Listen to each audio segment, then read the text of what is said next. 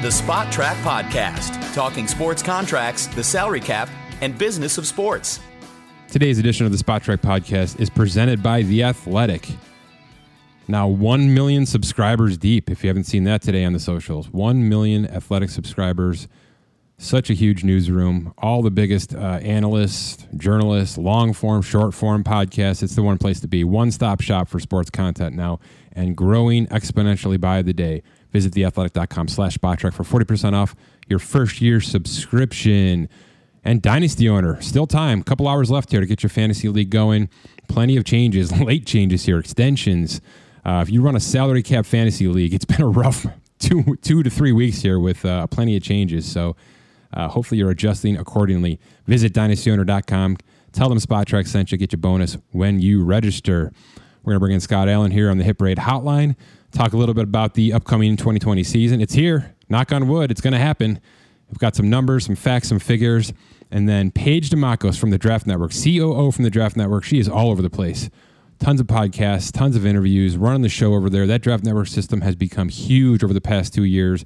And with the season without college football, their scouting reports are going to become like gold to a lot of people, including the NFL teams themselves. They've got it all figured out for 2021 already. And a mock draft machine where you can basically run an entire draft, trades, moves, upgrades, whatever you need for the 2021 draft, NFL draft as the GM. Go register, become a premium member. They made a ton of upgrades just this past week to that mock draft machine. So we're going to have Paige on the show, talk a little bit about the business of football, the upcoming draft, the upcoming season, and of course, her beloved Chicago Bears as well. You've heard me talk about them before on this show. Okay. Today we're sponsored by Hit Parade. DACardworld.com gets you trading cards, memorabilia, fantasy stuff, the works. It's an outstanding online website and resource for any of your memorabilia needs. And they've got a product called Hit Parade, which is a mystery memorabilia box. Pay a couple bucks. Give yourself a chance to open up a box of gigantic autographed memorabilia. Tom Brady, Zion Williamson, Mike Trout, all the big names. If you follow these guys on social media, they are giving away ridiculous memorabilia every single day. I saw an upcoming rookie NFL autographed trading card set just got opened up. I mentioned last time Peyton Manning's mini helmet. It's not just the new stuff. It's a lot of old, really valuable stuff getting opened up out of these Hit Parade boxes.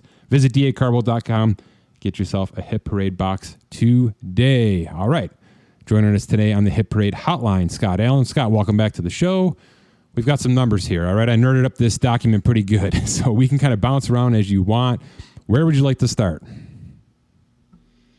Yeah, let's start with the division winners wild card that you got here. So this falls off. Yeah, let me preface this a little bit because this is kind of an interesting conversation we have before every season. You've got your, 12? Yeah, 12 teams that make the playoffs. And on average, 2 to 3 of them don't make the playoffs the next year. So that's the easy. Right. That's a simple question. You tell me, which 2019 playoff team isn't going to make the cut? You start with one, then I'll give you one. Packers. Okay. Softball. I'm going to go Titans. Is there a third? Okay. Is there a third? I have Patriots not making it. Oh, my goodness. I wasn't going to go there. Okay. I have Titans winning the division. Okay. I got to tell you, I can get 6 teams out pretty easily. I can get the Vikings out. Yeah, I could probably get the 49ers out, too. And I can get the Bills out. If Josh Allen regresses, that entire team goes with him. If you've got a quarterback question mark, you're not solidified anywhere, in my opinion. So that entire team relies on him at least maintaining stability, and that means running the ball. So if teams take away his ability to run, can he pass the Bills into the postseason? I don't know. I really don't know. So question marks are Packers, Texans. Did we say Texans? Do you like the Texans? No. Packers. Yeah, I do. I have them as a wild card team. Okay, Packers, Patriots, Bills, Titans, Vikings, all at least question marks in our opinion. So let's say for sure 2 of them are falling out. You think Packers and Patriots? Those are your locked in stone guarantees? Yeah. All right, fair enough. We'll move on. Yeah, I think I'll say I think Pittsburgh will get into the playoffs. I think Big Ben being back, I think he's got a shot at getting that team back into the playoffs there. And then I have Arizona and Tampa Bay. Yeah. I mean, Tampa Bay, everyone's picking them, but I think Arizona, I think they're going to have a chance at that wild card. Okay, so I'm looking at the list of NFL extensions that happened this offseason. It's a big one. It's, 91 players, over $3 billion of total value, more than half guaranteed. 56% of that guaranteed. How far down this list do I have to go before I don't get to a playoff contender? Is it Joey Bosa? Are the Chargers definitely out? Yeah, I think so. I think this year they are. Is Cleveland in? Ooh, I do not have Cleveland in. Okay. This is what worries me. You're making these investments, and I understand. I love the player, but is your team ready? And maybe they don't have to be ready this year, but are they ready in the next 2 years? Cleveland should be ready. But you're right. I think a lot of people have them out right now. The Rams are fringe, right? Jalen Ramsey's contract today. The Rams are fringe. Yeah. I was just going to say, they're the next team that is probably – it really depends on if Jared Goff shows up, but even so, that team the Chargers handed out $215 million to Bosa and Keenan Allen, and I don't think they're going to make the playoffs. And 49ers with Armstead there as well. Yeah. And then Kittle. Yeah. There's some money being hashed out here for sure. So, it's not. I'm not blaming teams for handing out these extensions. I'm just saying, we have this conversation every year, Scott, where we start to look at the top players at each position financially, and there's a reason it doesn't go well. Either you're paying somebody because the rest of your team is dirt cheap or not capable of getting that money, or you feel like your hand is being forced and you have to continue to pay somebody to keep the core intact, which that's the Rams' story for the last 5 seasons. And Jalen Ramsey and what they acquired to bring him in is kind of the last piece of that puzzle, unfortunately. I mean, everybody else outside of Cooper Kupp has now been paid, and I'm guessing Cooper Kupp's contract gets done Friday morning. That's my guess. Friday. By Friday, we'll know exactly what Cooper Kupp's worth, probably $18 million a year. So, I don't know. I mean, a lot of these contenders we just talked about, they do have high-paid players here. Of course, the Chiefs are here. Of course, the Bills are here. Kirk Cousins got redone. Laramie Tunsil and Deshaun Watson, just one of a couple of major extensions in Houston, if you include the free agent signings they made. I get it. Look, I put a tweet storm out today of really numbers and facts and figures. More than half the positions got reset this offseason in terms of the average annual value. More than half. All the major ones, some of the smaller ones, but this was not a step back and let's wait and see how the revenue goes for 2021 kind of offseason. This was big-time money. Like I said, over $3 billion of extensions handed out, and that's just extensions. That's not free agency. That's not draft contracts. It's just flat out, let's keep our team intact. So the money's huge. Which one of these teams are going to regret it? Which one of these teams are going to be the Rams in 2 seasons having to eat up a ton of dead cap to get out of a couple of these contracts? Chargers seem like the easy one. They do. A Keenan Allen injury, if Justin Herbert isn't the quarterback, where are they in 2 years? Are they even here? Minnesota could really fall off a cliff here. I'm really worried about that team. They have invested so much in keeping their core intact, so many extensions. And people are saying the Stephon Diggs move was like a sigh of relief. Well, no, because I still look at them from a financial standpoint, and they're bloated, they're loaded, they're all in. So, if and when they have to extend Dalvin Cook in the next 6 weeks, which I imagine it's going to happen now at this point, that's just one more, push over the mountain in terms of their money. I'm worried that if they miss the playoffs, what do you do with that team? What in the world do you do with 6-7 extremely high-paid players, and a brand new Kirk Cousins contract, fully guaranteed? Right. So yeah, that I'm watching that team closely because, it's really, really good until it's not, and that's a team for me that could be in a real heck of a mess in a season next year where the cap is definitely going to drop. So, how much dead cap are you going to have to take on just to get cap right for whatever's coming in 2021. So that's, for me, certainly a team to watch. Everyone else can at least get out, I think. Yeah, they can get out. You can get out of Garoppolo if he continues to regress to some degree. Aaron Rodgers can clean up the Packers situation with a couple of these contracts they've made.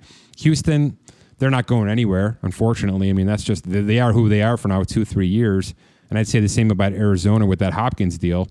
Any of these extensions for you just stand out as wow or why or what are they doing or not enough money? The thing that catches me is the Chiefs extended 3 guys. Yeah. Where are they going to be in a few years? I mean, are they, if the cap drops or anything like that, especially when Mahomes' deal really kicks in, what is their financial state going to be? Are they going to be where the Saints have been for the last few years, where they just have to keep pushing down the road and tons of dead cap? That sort of concerns me, but I know they had to do what they had to do. I'm not sure it's maintainable, Scott. I've been asked this question a lot, especially in Kansas City radio shows. There's a reason Travis Kelce's deal looks like it does. There's a reason Chris Jones' deal looks like it does. There's a reason Tyrann Mathieu's, going to be probably not going to be extended until after next season because they just have to figure out where it's all going to be. This thing is built around Mahomes over the next 3 seasons. His extension has absolutely nothing to do with the Chiefs' ability to win or lose right now. It is completely it's almost like it didn't even happen. And I mean that. He got a small signing bonus. Everything else is basically neutral for the next 2 seasons. The cap doesn't jump over 40 until 2023. By that point in time, I think Travis Kelce's off the roster. I think Tyrann Mathieu's probably off the roster. Chris Jones is going to be a huge question mark at that point in time. He's going to be a bubble player for us on our January list. So, you can ask the question, is it going to work? It has to work in the next 3 seasons, 2 to 3 seasons. It has to. Otherwise, what did they just do? Well, they paid a lot of cash to try to win another Super Bowl. And I get that. And I completely agree with that. But at that point in time, right, when they do have to blow it up, and it'll be fine if they won another one, what are you doing staring at 9 more years of Patrick Mahomes' contract? 9 more years, and you can't get out unless he wants to get out. Right. That's terrifying. That is something to think about, really. I think if I had to pick one player that is terrifying, it could be the Ryan Tannehill deal. Okay. Because if that goes, you're right. If they miss real quick, I mean, it's like Nick Foles in Jacksonville. Oh, it's worse. Totally missed. It's $91 million, Scott. It's $91 million. You're right. Yeah. That is the scariest 2 to 3 year contract now. But if Tennessee, if he plays and he is a hit in Tennessee, then kudos to them for locking him up. And, they've got Derrick Henry there now. They've got Brown is a wide receiver. They've got a nice core starting to set up there. Tannehill's really got to play well to show that it was worth that money. I'm not sure it'll ever happen because I'm not sure the team runs through him. I think we all kind of knew that when Derrick Henry took over week 7 and never looked back. I mean, we all kind of just assumed that that's the kind of team they are. It's a system quarterback kind of team where you run the ball to open up the passing game, and Tannehill's a skilled quarterback. That's why he was drafted where he was drafted, but he's not a put my team on my shoulders kind of quarterback. So why is that worth $91 million guaranteed over 3 years? To me, you're right. That's always going to be the question mark from this offseason. Even Mahomes' 12-year contract, when we're complaining about that in 3 years, we're going to be. No question we're going to be. Even if he's a heck of a player, they're going to be staring at 9 years left there. But that's a great call by you. That is the most questionable extension of the offseason because of what could happen immediately. I mean, they could really fall off immediately, even with the signing of Clowney and the names you mentioned. All right, let's get into some more of these numbers. Let's talk about Super Bowls and contracts just a little bit, because this is pretty nerdy stuff. And it's really common knowledge, but it's relevant because we have a situation right now, and this is kind of a free agent / expiring contract / franchise tag / Super Bowl conversation all wrapped into one, okay? So let's start with the franchise tag. We know Dak's on it. I assume most people know that that's not common. It's not even close to common.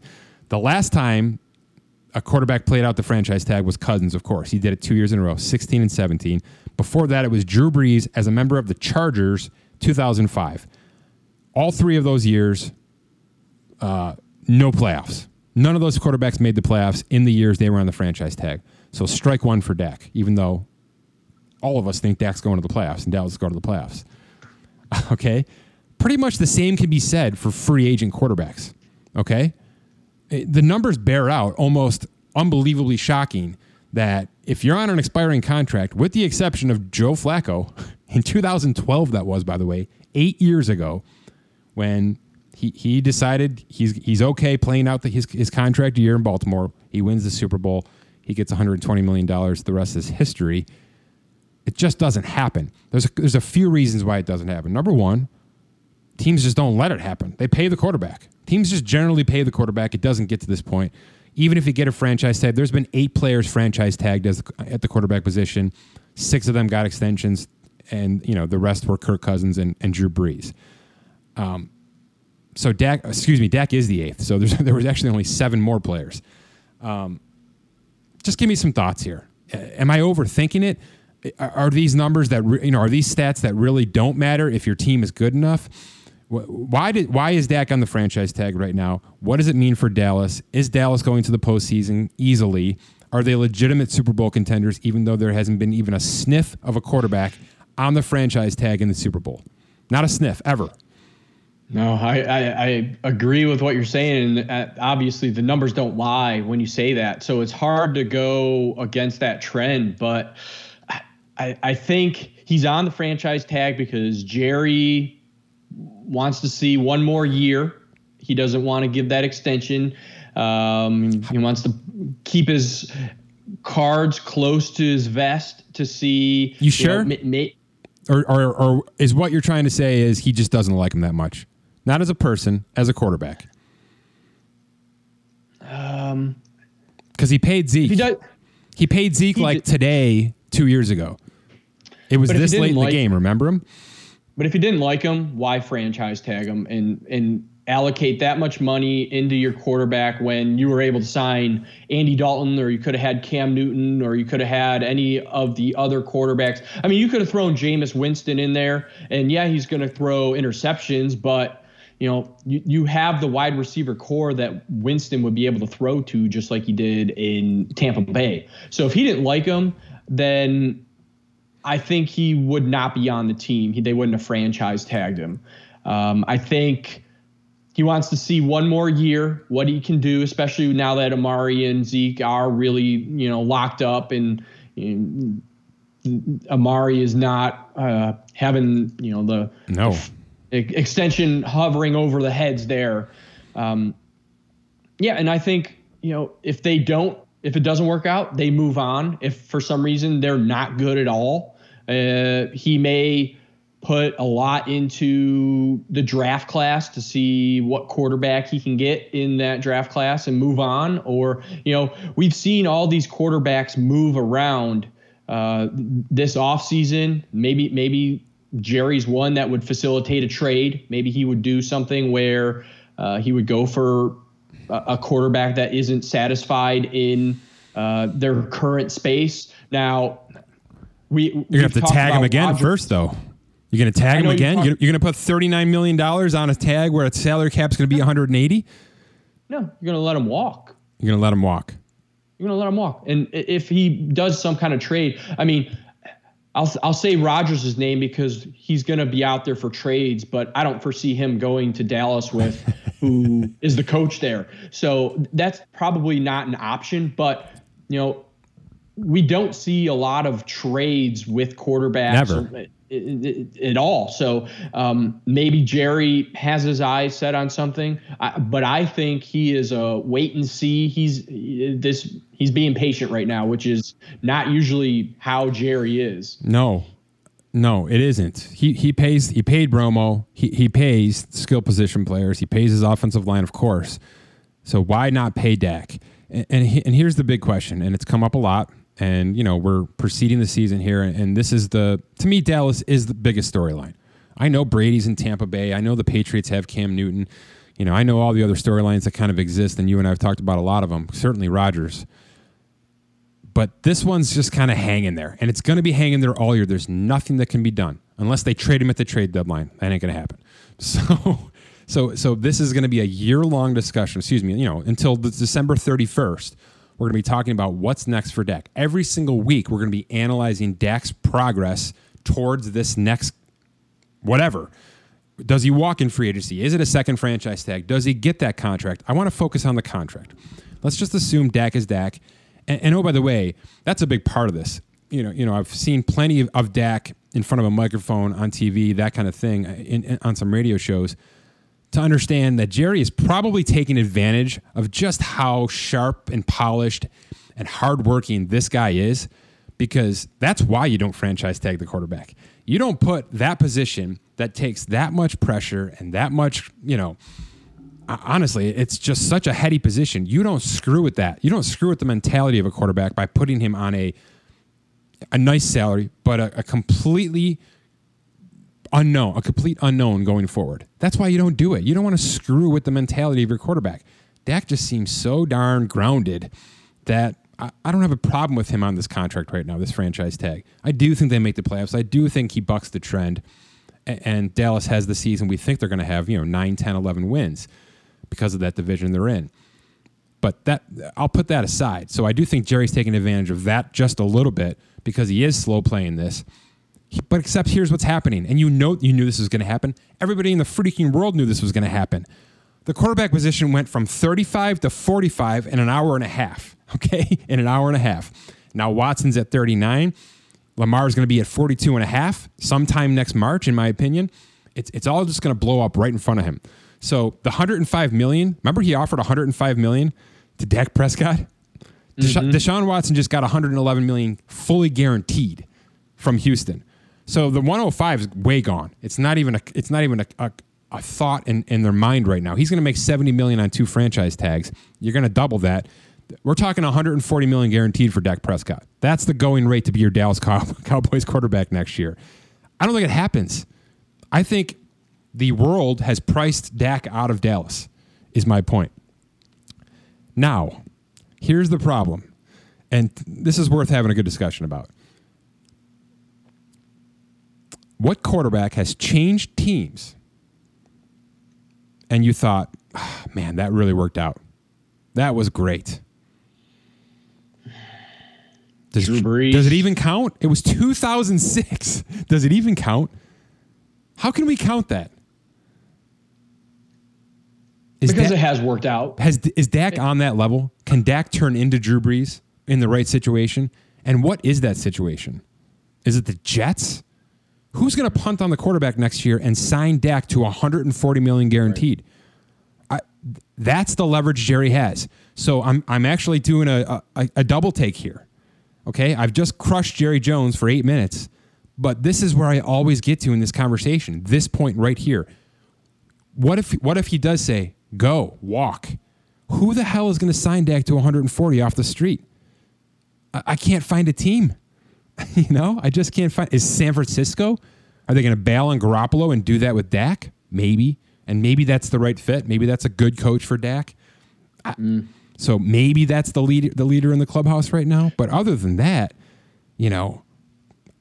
it's not likely. We just don't see quarterbacks of his caliber get paid. We just saw Cam Newton get $550,000, and Andy Dalton get $3 million from Dallas. From Dallas. So that's all the more. We talked about it. That's all the more reason for Jerry to just let him walk. Go get $140 million somewhere else. There's a 99% chance it's not going to be as good a situation as what you're leaving right now with this offensive line, with that running back, with these 3 wide receivers now. I mean, phenomenal wide receivers. Go find that somewhere else who will pay you. And if you don't, come on back. I'll give you 110. That's Jerry's leverage right now. He's got it because it just doesn't work. Changing teams just doesn't work. Yeah, you're right. Especially where we are now at the rookie scale, and these teams are drafting these young players, and they're for the most part it's working out. It's working. I mean, look at these extensions. I mean, would you rather have Kyler Murray or Dak Prescott right now, Scott? Kyler Murray. Yeah, of course. Yeah, Dak was a mid-round pick. Especially with the situation they're in. I mean, it sounds like they're putting the right things around him, and again, like you said, it might have to be a certain fit. It may be that Dak has to come out and say, I want to be traded. Not that he can be right now, but he can be. You're right. Ain't gonna happen.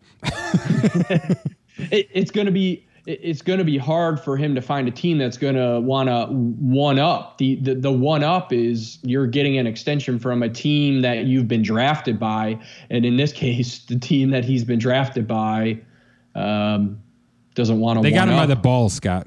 Is what I want to say without saying it. They got him by the balls right now. I don't know what Dak does. I feel terrible for him. I sure hope he gets the 140. And this conversation is moot, and Dallas is 12 and whatever, right? And this just goes on as it is because that team is ready to win.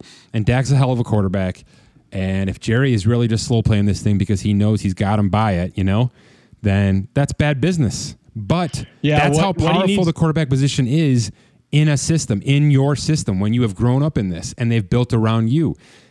You can't go somewhere. You can't just drop a quarterback in and make it work. Now, having said that, bringing in Andy Dalton on a $3 million contract to learn this system might be the smartest move nobody's talking about. Because if Andy Dalton is the 2021 starting quarterback of the Dallas Cowboys, and I think there's like a 25% chance he is, it could work. It should work. It should work. Andy Dalton's never had those kind of weapons. He just hasn't. No. And you give him a year to figure it out from the practice, from the sidelines, it really could work. So all of these things together mean Dak probably doesn't have the leverage. The only leverage he has is all these other quarterbacks getting paid. And, that's all you can hang your hat on. Yeah, he really needs to pull a Joe Flacco this year. He's got to win. He needs to win it all and say, all right, I just good for you. You rounded us back into the conversation. This is a Super Bowl conversation. That's the point of this conversation. It doesn't happen. It's never happened. It's so unlikely, right? Flacco's the last to do it on an expiring contract, but no one's done it on a franchise tag. It's got to happen. He's got to win the whole damn thing, Scott. And that's how he gets his $150 million, right? Yeah. All yeah. Right. It's got to happen. Let's talk ageism.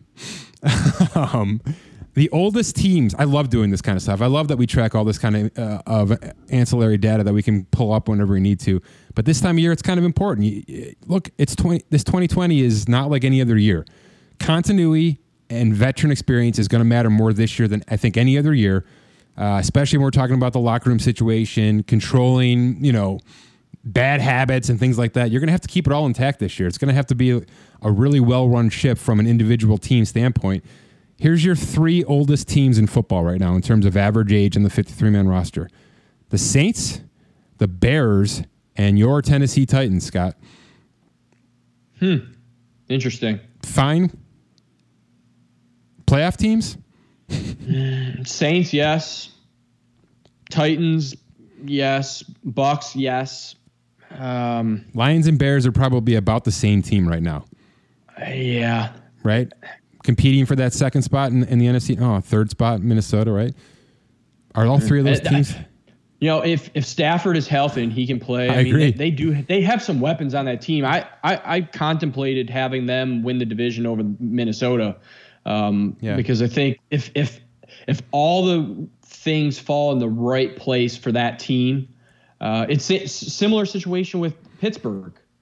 I don't know where they landed for oldest age on that team, but Big Ben coming back from the injury, things could work out right. Those teams have the chance because those quarterbacks are big. They're hard to bring down. Yep. I don't like the Bears there. I don't think they're even going to get a sniff at the playoffs. Okay. Good enough. I want to move to continuity. What I mean by continuity, of course, is, the coaching staffs, did they come back from 2019? Did the roster come back in terms of the starting offense, starting defense, all those things? Just as a whole, Josh Edwards from the NFL Network did an awesome piece on this. Or excuse me, CBS Sports. Jeez. Misquoting these guys here. Josh Edwards from CBS Sports did an entire preseason rankings of continuity. And it was well thought out, really well done from an analytical standpoint. He brought in a lot of factors. And here are your 4 most, I don't know, consistent, I guess, teams from last year in terms of the coaching and the players. Steelers are number 1. Steelers got the highest continuity grade in the entire league. And second is the Saints. And I got to tell you something, Scott. I just read this article about an hour ago. And yesterday when I put the show together, that's my Super Bowl pick, man. That was my Super Bowl pick coming into this show. I'm picking Steelers Saints for the Super Bowl this year. So cat's out of the bag on that one. I think the Steelers have a extremely tall wall to get over. In Ben's injury, in Connor and Juju, where they kind of dropped down to earth last year from an injury and a production standpoint. They have a huge ceiling to get back up to, though. I love the tight ends. I think the defense has really come together. We talked about this on the last show a little bit. And the Saints just feel ready. They've been screwed out of the playoffs a couple of times, right? 2 years in a row here. Yes, they have. It just feels like they're right there ready. And if Green Bay is going to drop off like you think they are, then that should be the Saints' move. And if San Francisco takes a step back, which I think a lot of people expect them to, right? They're still going to be contenders, I think, but they're going to take a step back from reality from where they were last year. It should be New Orleans' game to win in the NFC. I know Tampa's on a lot of lists, but this year specifically, I have trouble with teams that don't have continuity, and the Buccaneers are bottom 5. Of course, I mean they redid their entire team here, right? So yeah. I struggle with Tampa Bay getting it done this year specifically. Maybe in year 2, just like Peyton did with Denver, right? But, we'll see what happens with that team. Of course, they're intriguing. Of course, they're must-see football. But I'm putting the pedigree of Sean Payton and Drew Brees and the moves they've made in New Orleans on an annual basis. They continue to be right there knocking at the door. I think they get over the hump this year, and I think they're playing the Steelers. And I'm basing a lot of it on continuity. I was happy to find this article and these rankings from Josh Edwards because they're really in tune with how I thought about the 2020 season. Do you know if he's done this in the past? Because I'm curious to see if the continuity that if he did it last year, if it translates to teams that make the playoffs or not. Here's what he said. He did his rankings. He put them aside. He posted them. And then a day or two later, the over-unders were given out by Vegas, right? They brought out the win total, over-under win totals. His list was almost dead on with how the over-under win totals were ranked from Vegas. In other words, There's a large part of what Vegas does that thinks this way as well. Who's been there before? Who's got some stability? How much does coaching matter? Coaching clearly matters. It clearly matters because Mike Tomlin, Doug Peterson, Sean Payton, and Kyle Shanahan are at the top of the continuity list right now in terms of the grading, and then it's Pete Carroll. So I get it. I think a lot of people are probably sleeping on the Seattle as well. Sit number 5 on this continuity list. Is that your pick? Go ahead. Are you going KC Seattle? No, I'm going Baltimore Seattle. All right, fair enough. I think they're 1A at this point in the AFC. Okay, I like it. Baltimore's a little bit more down this list because they gutted their defense. They just decided not to pay their defense, and of course they let Earl Thomas walk. So there's a lot of question marks in terms of what the stability that they might have lost on the defensive side of the ball. But they're going to score so many points it might not matter. I'll give you that one for sure. What else? What are you thinking in terms of this season? Should we talk MVP here? I got some odds for you there. What do you think? I'm guessing you're going with Lamar to repeat that. No, actually, no. How can you not? You can get him as an underdog. Well, I actually have your Saints, Drew Brees, because of the money. I mean, he's at like plus 2,500 right now. Okay. So I like those odds. And then that's fair. Wilson plus 1,200. Since I have Seattle, I would go with that, with either one of them. Okay. All right. Let's talk divisions. Go ahead. Hit me with it. Who am I betting? What's my division winner parlay this year? I like to pick 2 or 3 teams and link them together for division winners. What am I doing this year? Am I staying away from that NFC North? Seems like everybody's neck and neck. Yeah, they do. The money's probably on Detroit, though, right? To be honest, that NFC South could be pretty neck and neck too if the Atlanta Falcons want to show up. Well, I've been drafting Matt Ryan in a lot of leagues here. So you got 3 teams possibly there. Peter King picked the Dolphins. I'm guessing you're not. I had, I looked at the Bills. I want to pick them because I think they're gonna rise up, but Miami is right there. I looked at the schedules for the AFC East. It is a absolute slugfest. Yeah. I will not be surprised if one of the teams that comes out is 8-8. 8-8 totally.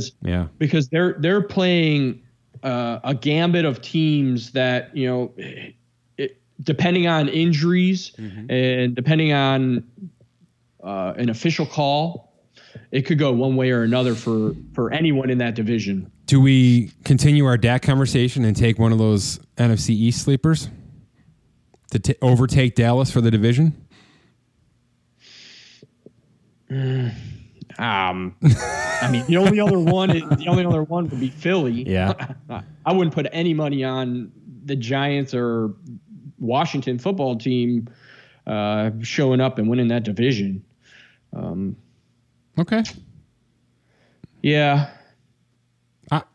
I would take Detroit at plus 450. That's enough to start my parlay. And, I picked the Saints. I know a lot of people are picking Tampa. They're basically neck and neck in terms of their Vegas odds. But Atlanta's 1,000 to 1. Atlanta's 10 to 1 right now. Plus 1,000. That's good money. That's good money. But that's if Atlanta wants to show up. Yeah, they need some defensive help for sure. We've seen what has happened to that team in the long run. They can start off well and then struggle at the end there. So, yeah, it's a tough year. I mean, there's so many anomalies. There's so many. The divisional battles got a lot better. I mean, and Tom Brady leaving the AFC East really shook up kind of the rest of this league to some degree. And certainly that NFC, that West is just ridiculous. Honestly, both the divisions out there. I don't know how you pick anything. People are going to pick the Chargers because of that defense, even without Derwin James. I get it. I understand. And the Seattle conversation, people are going to pick Arizona as a sleeper out there. I'm sure you've got them on a short list, maybe even to sneak in as a wild card, correct? Yeah, I do. Yeah. I have that seems to be the going rate. So, boy, I don't know. I really just don't know. It's an awful year to bet, in my opinion. Hopefully these games don't get postponed and canceled and make it as hard as it's been for baseball, at least to start that baseball season. But it's here. The NFL kickoff is here. Who do you got tonight, sir? I'm going KC. Yeah. I'm going KC. Are you down on Houston? A lot of people are really starting to get down on Houston. I got to see them play. I really do. With the additions that they have, I love Watson and what he brings to that team. Well, Brandon Cooks is already hurt. Big surprise there. Will Fuller should be hurt by the second quarter. Yes, he should. Maybe by warm-up. Unfortunately, I like the kid. David but Johnson. Could be in the same boat. Yep. Could be in the same boat. So, Who would you have for Rookie of the Year? What do you think on that one? I'm going to give you... I've got two written down. Burrow's the easy one. Burrow's he's the easy one because the quarterback and he's got weapons he can play some ball with. I just don't know if he's going to be as impactful enough to get the votes. You know what I mean? Like, is he going to draw enough attention? We talked about this team last week, Scott. They're in the middle of the cap spending. They spent a lot this offseason, the most of anybody this offseason. They made a huge trade. They brought in a quarterback who I don't like, and because I don't like the quarterback, I'm picking the running back. I think Jonathan Taylor's the Rookie of the Year. Oh, interesting. Because if the Colts are going to win games, it's probably going to have to run through him. Yeah. Okay. Interesting. That's not who I had. Hit me. I had two. I had Tua because I think Fitzmagic, his magic runs out pretty quick. So he may be there in a couple games starting, and then Tua's going to show up. He will have an impact. He'll be one of those players we watch often. Burrow might be going 303, but Tua's going to have it with flair, right? Yeah, and Tua is at plus 1,400 right now. Nice. So I went with him. And then a super sleeper because with the absence of Diggs, I'm going with Jefferson in Minnesota because, Kurt needs a second person to throw to. Wide receivers aren't going to necessarily win that Rookie of the Year. Yeah. But as a super sleeper. That's a dark horse. Oh, it is plus 2,200. Yeah. But I like him on that team to at least rise up and give Cousins a weapon to throw to, and especially in the absence of Diggs, you got Thielen there, so he could be that number 2 wide receiver. All right, let's get it on the record. You got Seattle, Baltimore. I've got the Saints and the Steelers. 4 different teams. Certain, who you picking certain to be wrong. To win it, I got to see it first. Yeah. Just let me get him there, would you? I'm not picking the winner yet. No, you know what? You know what's interesting is, and we talked about back with the quarterbacks. I really looked at our spreadsheet that we have of the quarterbacks in the Super Bowl and their cap percentage, and I had a hard time picking Seattle because I know, the trend, the numbers go against Wilson's cap being, it's like almost 16%. So I really had a hard time picking them, but when I really thought about it, I had to go with him. And then Baltimore with Lamar, his cap is going to be so low that it's going to be like when Mahomes won last year. So it might become a trend. That might be something we start to see now. Year 3, year 2, year 3. Are these rookie quarterbacks that advanced now that they can step into this and take it all the way? Right. And for those that are listening, the highest winner was at 12.4%, which was Tom Brady in 2018. Yep. So that was the highest cap percent of the league max. Mm-hmm. And then the highest loser was Peyton Manning back in 2009 at 18.9%. So we don't see large percentage of caps, making and winning that Super Bowl. So my Big Pen pick is not a good one, but my Breeze one is pretty much right in line. Yes. Okay, we'll see. So maybe the Steelers are wrong, but could be a Saints year. I think it is the Saints year. Boy, Saints Colts would fit our model completely, right? And if Dak goes through and wins it all, then he really bucks the trend because he's got the highest. That's the one to watch. That's the guy who's got to win the Super Bowl. Dak's got to win the Super Bowl. So let's root for that too. He's a good guy. Thrilled to be joined on the Hit Parade hotline by the COO of the Draft Network. If you haven't checked out the Draft Network, by the way, please do it. We'll be talking about it plenty here. Paige Dimakos. Paige, thanks for joining the show. How are things?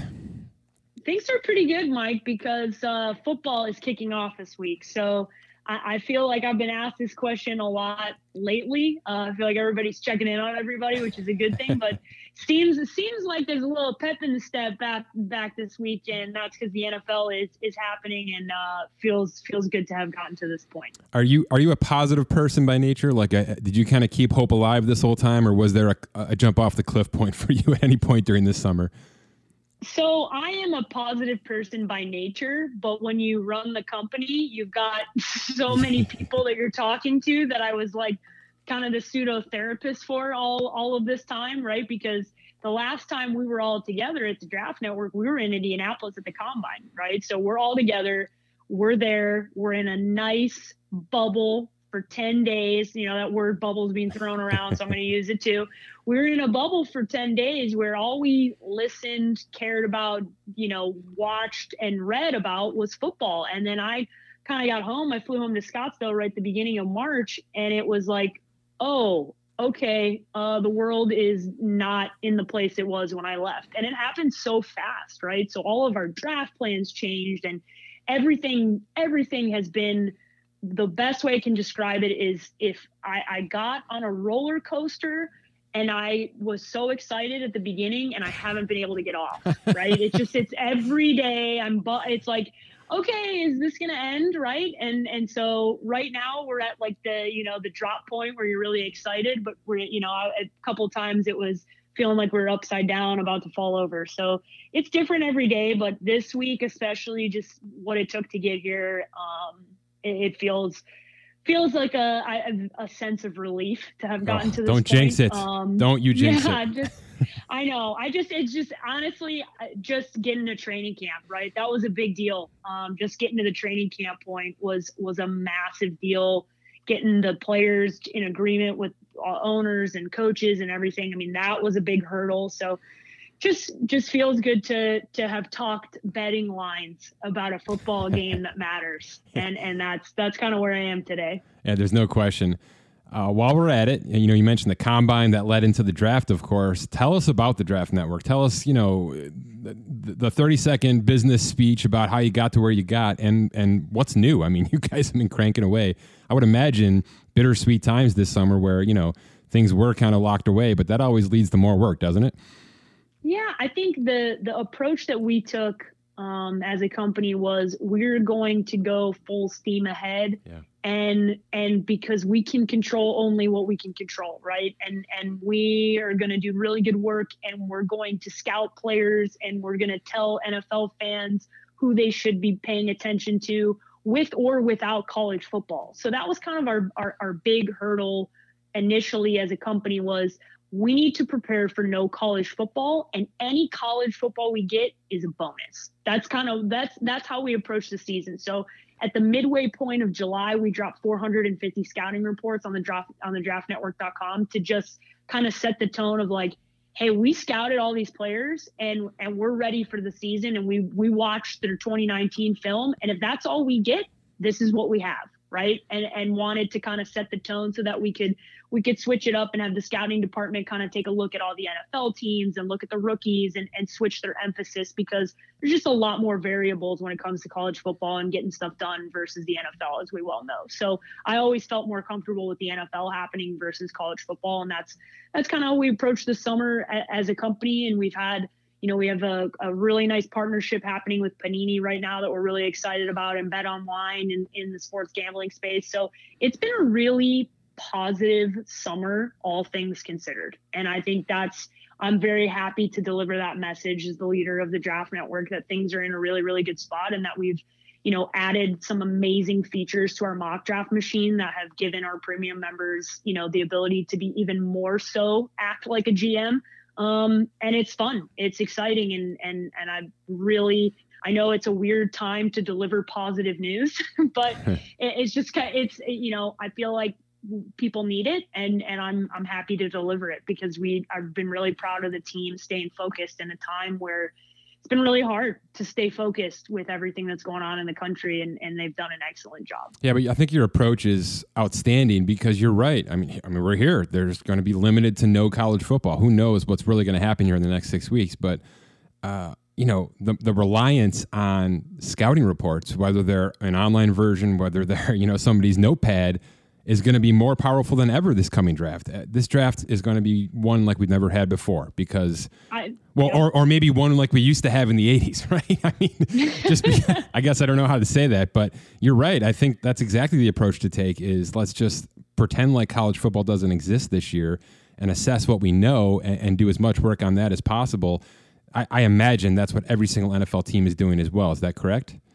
Yeah, it is. And it's amazing how many people that I know in the NFL have already reached out personnel wise and said, it's really awesome to see what you guys are doing and what you have, right? Thanks for doing that, because they kind of set the tone. It's like, hey, it's really nice what you got going on over there. And it started to happen. This was my second combine with TDN this past year, and I had more NFL personnel kind of coming up to me.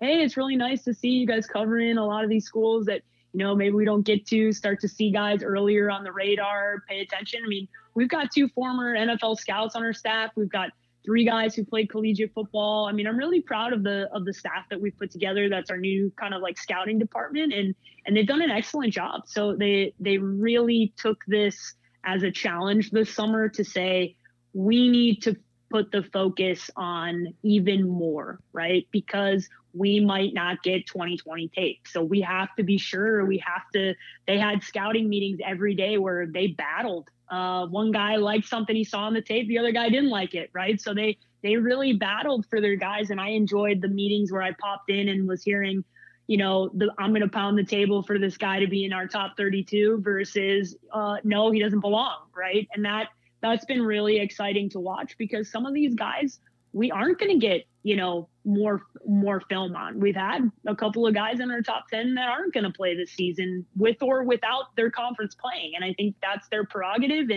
And watching them work out in shorts at Expos is not the same as watching them play football. It's just not. You talk to any football coach that is a coach, and they are going to tell you that they like seeing the combine. They like watching guys work out, and there's certain things that can move the needle. But there's not much more that you can learn than you have to watch the tape. You have to know what they can do on the football field, because running in a straight line is not running routes. And there is a significant difference in how that translates. And so the 2019 tape was very important, and we adjusted accordingly. I get asked this question a lot, and I answer it to the best of my knowledge from the people I've spoken to as well. I imagine you get this in front of your plate as well. Where is the NFL right now in terms of business? I know what we're expecting for 2021 is in terms of revenue and salary cap, but the NFL has been somewhat forthcoming with that. Are you concerned at all about a bounce back, about how long that might take? Will drafts be impacted now for a couple of years, or is this just a one and done unique situation? Will there be long-term changes that have come out of what teams have had to adjust to this year? You know what I mean? Like, is the business of football stable? Is this just going to be, let's just pause and then we'll get back to normalcy after that? Where do you think it all kind of hashes out in 2022, for instance? So I'm really confident in the NFL as a business because of the many conversations that I've had behind the scenes. And I think the best example I can give is, we're not going to allow jersey swaps, right? We're not going to allow jersey swaps post game. And now all of a sudden this week news comes out that we're going to allow jersey swaps. And of course I go, okay, what changed here? And I go, okay, usually follow the money. In every situation in your life, you should always look for where the trail of the dollar sign is going. And very quickly after I saw that announcement, I saw that Tide was the new sponsor of the jersey swaps that are happening post-game. Let me tell you something about the NFL people who are listening to this podcast. They will find a way to make money in different ways because that's what the NFL does. It's a factory for dollar signs, and they're going to figure out how to manufacture this in some capacity. And luckily for them, they were in the part of their season where they could watch the other three major leagues start before them and figure things out and see what worked and see what didn't and see what moves the needle and what are brands liking and what are brands not. And quite frankly, Mike, the thing that I found most interesting is that I feel like it's forced brands to be more aware of how to engage with fans, because it's forcing people to be more creative in the way that they're connecting with people, right? And how these sponsorships are going to happen and how the integration is going to happen. I mean, the Bud Light stuff that's already happening, that they're going to come, basically bring the tailgate to you, and home gating is something that 138 million Americans said they're interested in. I mean, this could arguably become a way where they find a way to make more money because they continue down this path with all of these off-field experiences, these virtual experiences, and then they're allowed to have next year all the fans back. I think there's a way in which this forces some creativity with the way that they do marketing, the way they do sponsorships, and I've already seen it. And then they are allowed to go back to, we can continue to have this revenue stream coming, but we're going to also have this one, right? And I think it's very, I've been watching this very closely, and there was a while where I was a little bit more concerned, and then I started to see brands get really creative, and quite frankly, I've been very impressed with the way that they're doing things to engage with fans, and I think that's not going to go away. I think those things will stick, and they will continue to be opportunities for revenue for the NFL for a long time. If they could find a way to sponsor the protests, they'd do it. You know it. No, 100%. 100%. If there's an opportunity for money, they're going to figure it out, Mike. Number one, I love the idea of them making money off the people at home. I think, you know what I mean? Because yes. I have a feeling that is going to increase heavily over the next 2 to 3 seasons, even more so than it probably has. I mean, the home product has been what it's been all about anyway. The in-game experience has been diminishing for a decade now. Here's where I stand, and it's bias, of course, because of the work that I do over here. I look at the NFL extensions that have happened over the summer here, and I'm looking at $1.7 billion of guaranteed money, $1.7 billion to just the extended players.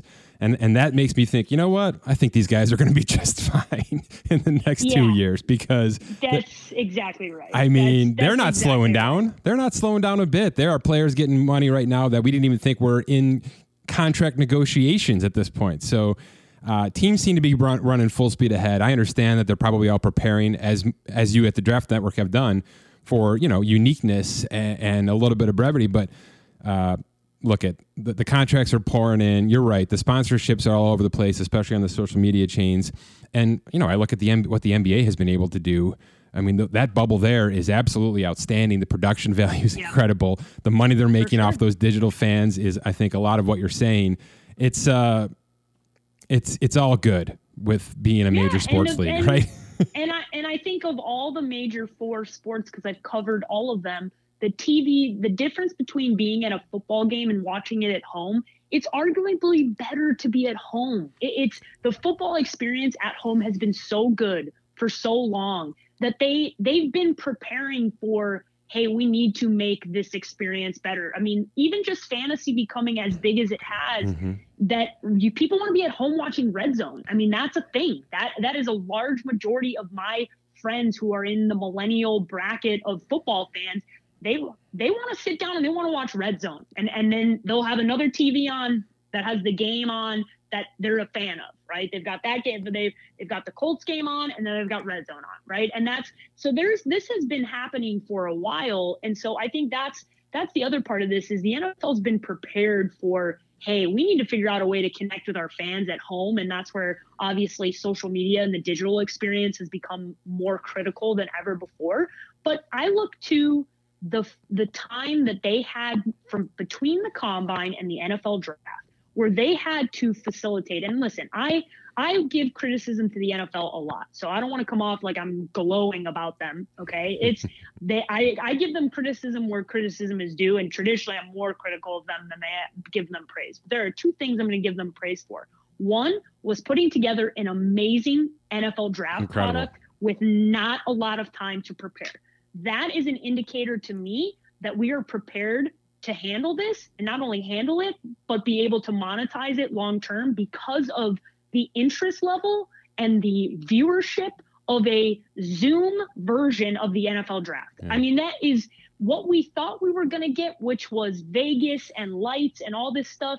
And then in a 6-week period of time, them putting together the product that we got was an incredible indicator that they were prepared and could handle this, and not only handle it, but monetize it and make sure that they could create revenue. And then the second part of this is there was a long period here where I was really worried about what was going to happen with COVID and how they were going to handle this, because we weren't really hearing a lot about it. But what happened afterwards and what has happened now is I've had Lorenzo Alexander, who's a VP of the NFLPA, and he told us how much time was spent going back and forth and getting it to this point where they're testing every day and they have things at the facilities that we don't even have access to, right? Because the NFL has a bunch of money, and that's what happens. And they have put their players in a really, really good position to be able to make this as safe as they possibly can. And they deserve praise for that, because there was a lot of us that were really critical of them while we were sitting back waiting to hear about what was going on.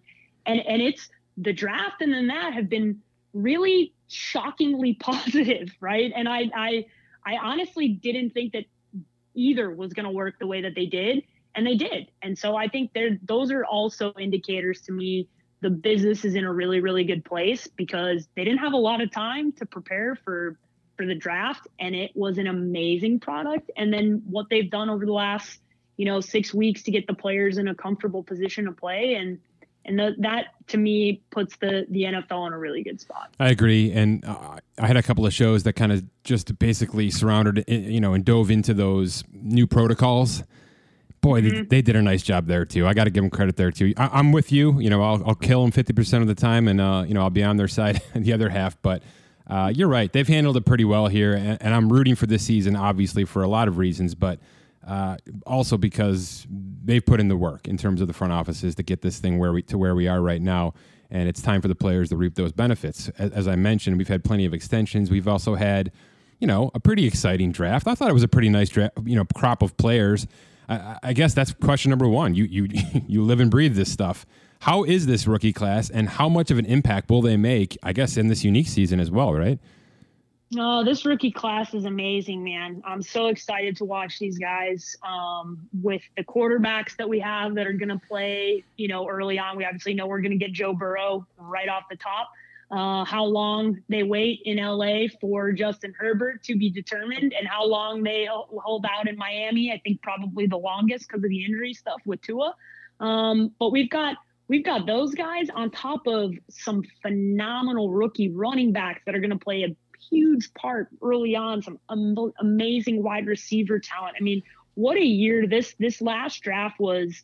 So exciting for all the skill positions that went early on, and all the excitement and the rookies that are going to play a part here right away. I think I'm so excited to see how some of this stuff pans out. I'm excited to see some of the defensive players. As a girl who grew up in Chicago and loves watching defense, I'm excited to watch Chase Young in that defense with Ron Rivera as a head coach. I think that's going to be, the money is on him to win Defensive Rookie of the Year. I think that's a safe bet.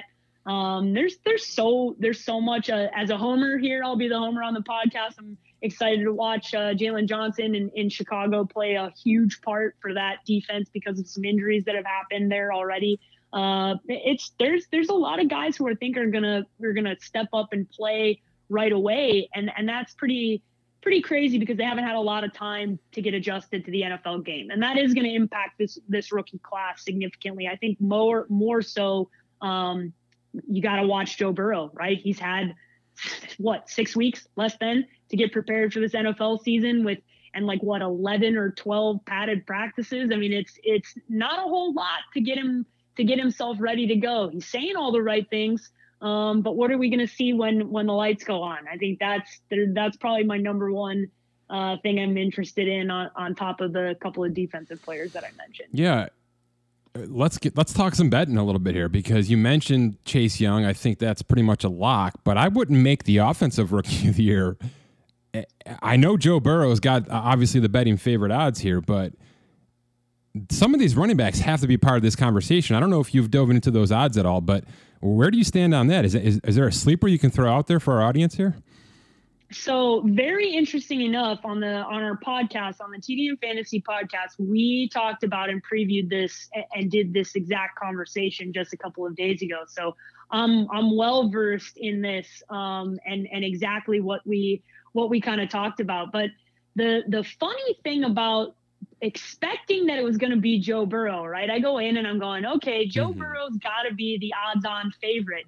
And at the time on Wednesday, when we were doing our podcast earlier on, it was actually, and still is, I'm pulling up the odds right in front of me, Clyde Edwards-Helaire is actually the odds-on favorite to win Offensive Rookie of the Year, followed right behind by Joe Burrow, then Jonathan Taylor, Tua, Cam Akers, CeeDee Lamb. I think that's pretty insane to see a running back. All right, talk this out with me, Paige. Talk this out with me, because I love the player. I've got him in 3 leagues this year. I love the player, but talk me to the world where he wins MVP on that team alone. So here's where I crush everyone's dreams, right? I think everybody is expecting that he is going to be Kareem Hunt rookie season, right? Everyone is expecting that. And I think that's pretty unrealistic, seeing as this has been a pretty abridged offseason. I'm excited for him, but his hype train is so off the rails that I always tell people in fantasy, I'm all about drafting for value, right? And there's absolutely no value with Clyde Edwards-Helaire. None. Zero. Because he is being overdrafted, or his ADP is just too uncomfortable for me at that position. And I think he's going to be excellent. I'm very excited about him. But the way he's being drafted, I have seen people in NFL media talking about taking him over Christian McCaffrey, and I'm throwing bricks at the wall going, are you freaking kidding me? We haven't seen this dude play one snap in the NFL, and you're telling me he's going to be better than Christian McCaffrey? I mean, let's just calm down a little bit. And I think, like I said, I'm excited for him. There's a lot to like about him, but I think for everybody needs to take a collective deep breath on all this. And as somebody who's looking at these odds, and I'm seeing that Joe Burrow, who plays the quarterback position, is not the favorite to win Rookie of the Year offensively, I'm telling you that's a good bet. If you can get Joe Burrow and as an underdog to win Offensive Rookie of the Year wherever you bet. I'm looking at the Bet Online odds right now. Yeah. Go ahead. I think I went into the conversation the other day on the podcast thinking has to be Joe Burrow, and I get on and I was like, wow, okay, the hype train has lost its damn mind. And I get it. I understand. There's a lot of excitement, but as you said, as you were asking the question, there's a lot of mouths to feed there. There's a lot of people that are going to get the ball. There's a lot of excitement. There's a lot of talent on that roster that's going to take away from him being the star very early on. And I think Joe Burrow has an opportunity to do that because of the position that he plays. Sure. Yeah. You're going to pick a quarterback 9 times out of 10, in my opinion, but I find a much easier path to Jonathan Taylor. A much easier. Now, I understand Marlon Mack. He's probably going to take away some of those, the first 6 weeks of his carries. But look, Phillip Rivers could just fall off a wall here, right? and that entire offense might have to run through Jonathan Taylor at some point, maybe for half of this season. To me, he's the one who can come out. I'd say the same thing about DeAndre Swift, but he's got a knee knock here early. So to me, that's the value bet: is take a running back that you think might become might become Derrick Henry and carry an entire offense for most of the season and put your money on that. But you're right. If Joe Burrow is an underdog, throw your money at that as well. My goodness, that is interesting. Yeah, Joe Burrow, and I like your Jonathan Taylor coming in right behind him. Maybe it's because I watched him work out with Exos. He came in after I was meeting with a buddy that works at Exos, and Jonathan Taylor comes in after he's finished his workouts to continue to run on the curve and do his workouts. And I'm watching this dude and I'm going, my God. Yeah, that's a man. Nature. It's just such a grown man.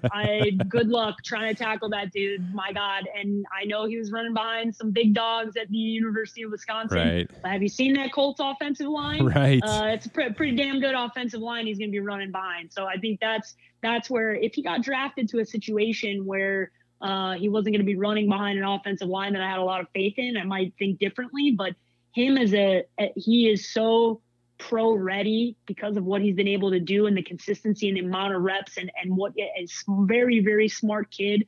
I think he's going to take over really early on. As much as I like Marlon Mack, and I think he'll play a piece to this offense, which will piss off fantasy owners who have Jonathan Taylor, right? But that's, as again, I have to remind you, NFL teams do not care about your fantasy team. I think Jonathan Taylor is going to be a stud, and I think that's a if you want to throw a sleeper out there to $10 and try and make a little cash, I'd put it on him for Offensive Rookie of the Year. All right, I'll get you out of here on this. Don't think I didn't hear you say it, and I've seen it on Twitter plenty. You are a Bears apologist.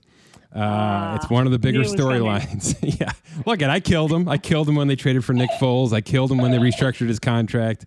In terms of the neck of the woods I live in, there's a lot of reasons to be down on the Bears.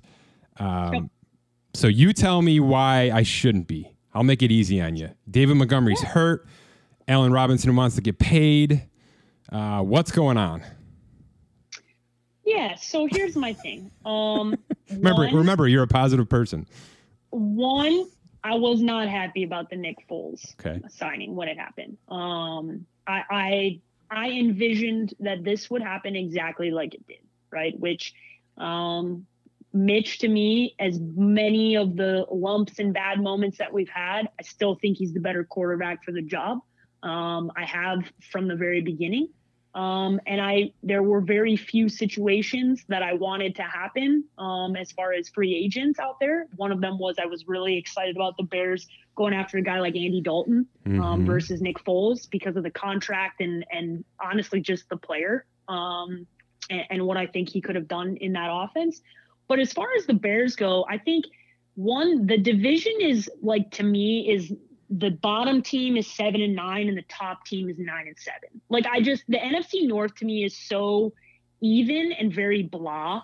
The Vikings do not get the love there at all. They've had so many injuries. That whole defense has turned over.